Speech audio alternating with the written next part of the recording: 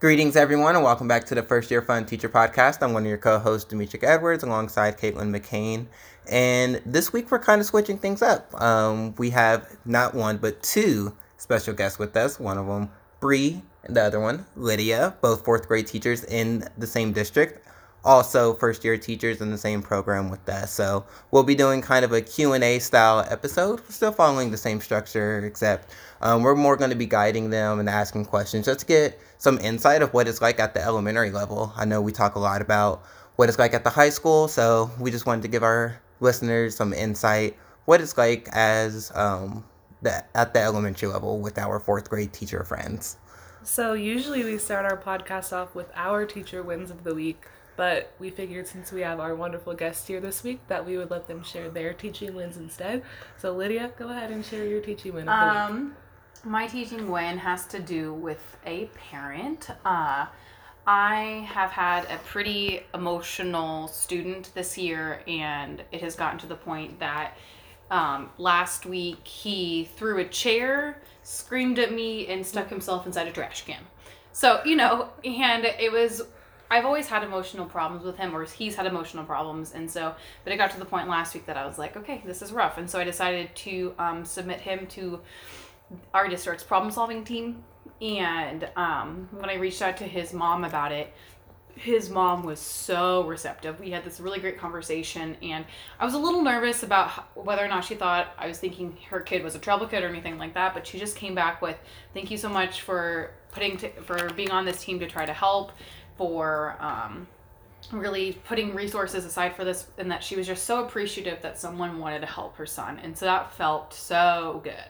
That's so awesome to have parent involvement like that. Mm-hmm. Especially when they're on your side like that. We know that, especially at the high school level, sometimes that can be a little hard to do, considering the type of students that we deal with. So it's really awesome to hear that you had the mom on your side there. Yeah, and it's kind of crazy because I have another mom who... For the very similar things, I sent this kid to the problem-solving team who was very angry with me that I decided to submit it. And when we had our paperwork that came back, all of her answers were very, condescending towards me, that it was my fault that he was behaving this way. And so it was a very nice shift from one extreme to the other.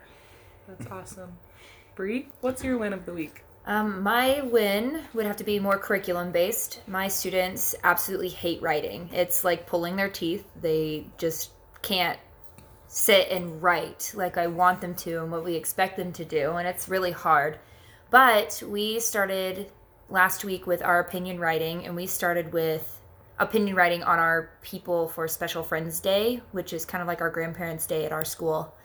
And they took off with it. We were able to completely plan out a opinion piece with a main topic, 3 pieces of evidence, or 3 reasons and evidence to back it up, and they just hit the ground running. They were practically begging to work on it all the time. They were that excited to work on it. I hope your kids keep that same energy when I get them in 5 years. So for context, Bree's students will feed into my high school, and hopefully I'll have them, and Lydia's. Yeah. As Lydia is gesturing towards me, if you had video, you'd see this look that she just gave me. But I did not know that your kids will also feed into mine. So I guess both of our friends here I'll eventually get their students. Caitlin, so. I'm sorry that we can't share the love with you. That's okay. My students are amazing as well. So.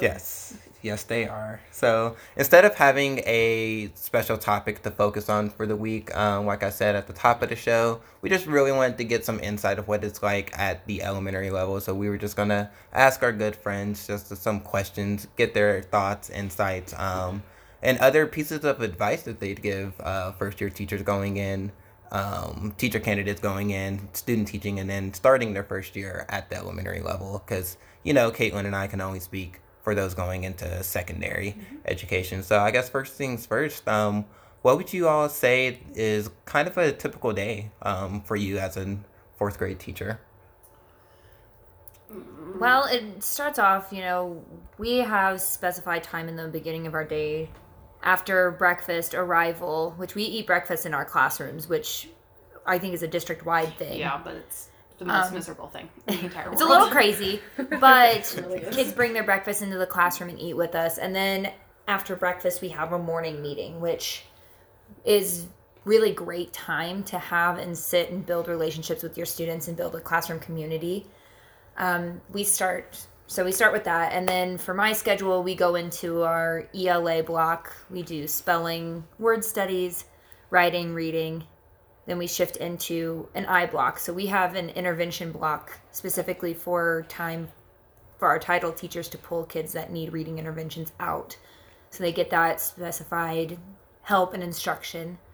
Then we have our lunch, recess, come back for math. Then we go back to our second recess, come in for science and social studies, and then we have designated Bobcats read time at the end of the day where they do 15 minutes of silent reading at the end of the day, so it really reinforces getting that reading piece in. So it's different from our high school friends that run the show. They only teach one subject each day. We have to go over the entire spectrum and teach all of the different content areas, which is completely different in my opinion. Yeah, I mean, my day, obviously our days are not going to look exactly the same, but I have a very similar, where we go through all the content areas. But what I think is the most frustrating thing about having to do all the content areas is that you inevitably miss one every single day. Like with your content with the high school, you have to. Like you have a bell schedule. You will get through all of your classes every day. Oh yeah, 46 minutes in and out. Yeah, but the way our schedule works is that we have this a wonderful block in the morning for math because we do number sense routines and we do our math whatever for the day, and then we have lunch. But then that means in the afternoon I have to fit reading, writing, science, and social studies all in. And we have a protected reading time at the end of the day that we do right after recess. Hardly ever does that get, pushed or anything else. But that means in about from my 1-ish o'clock to 2:30, I somehow have to fit science, social studies, and writing in. And hardly ever do I ever get to fit all three in. And so it feels like it's a constant game of compromising, which today do I think is least important. Well, all of it's important, but we haven't written in 2 weeks, so I guess we need to do writing today. And so I think that's just I love elementary. I could not do high school in any way, shape, or form, but that's what's, I think, one of the most frustrating things about teaching. Sounds like pacing is a huge challenge. Woo! You nailed that. Yeah. So that kind of feeds into my next question. We talk a lot about what our teacher programs didn't prepare us for and what we kind of weren't prepared for going into the teaching field. As elementary teachers, what's maybe one thing or the biggest thing that you felt unprepared for this year to deal with? Behavior.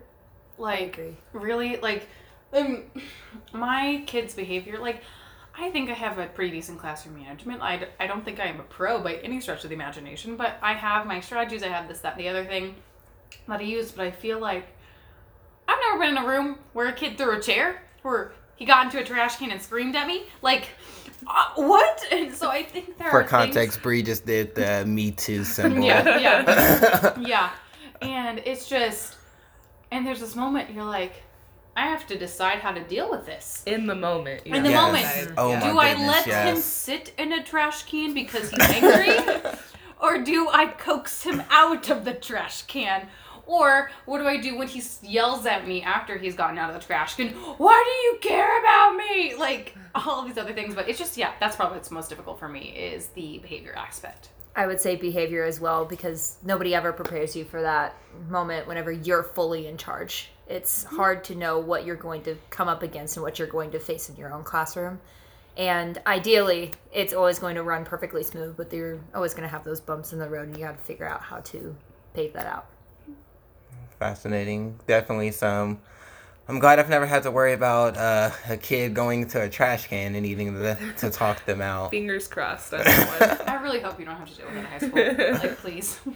As much as we love to keep the conversation going, usually we end the show by saying that we're going to go lesson plan. But we're on holiday break, so we're going to go and grade that stack of papers that's sitting on my table. So thank you all for tuning in. Check back next week.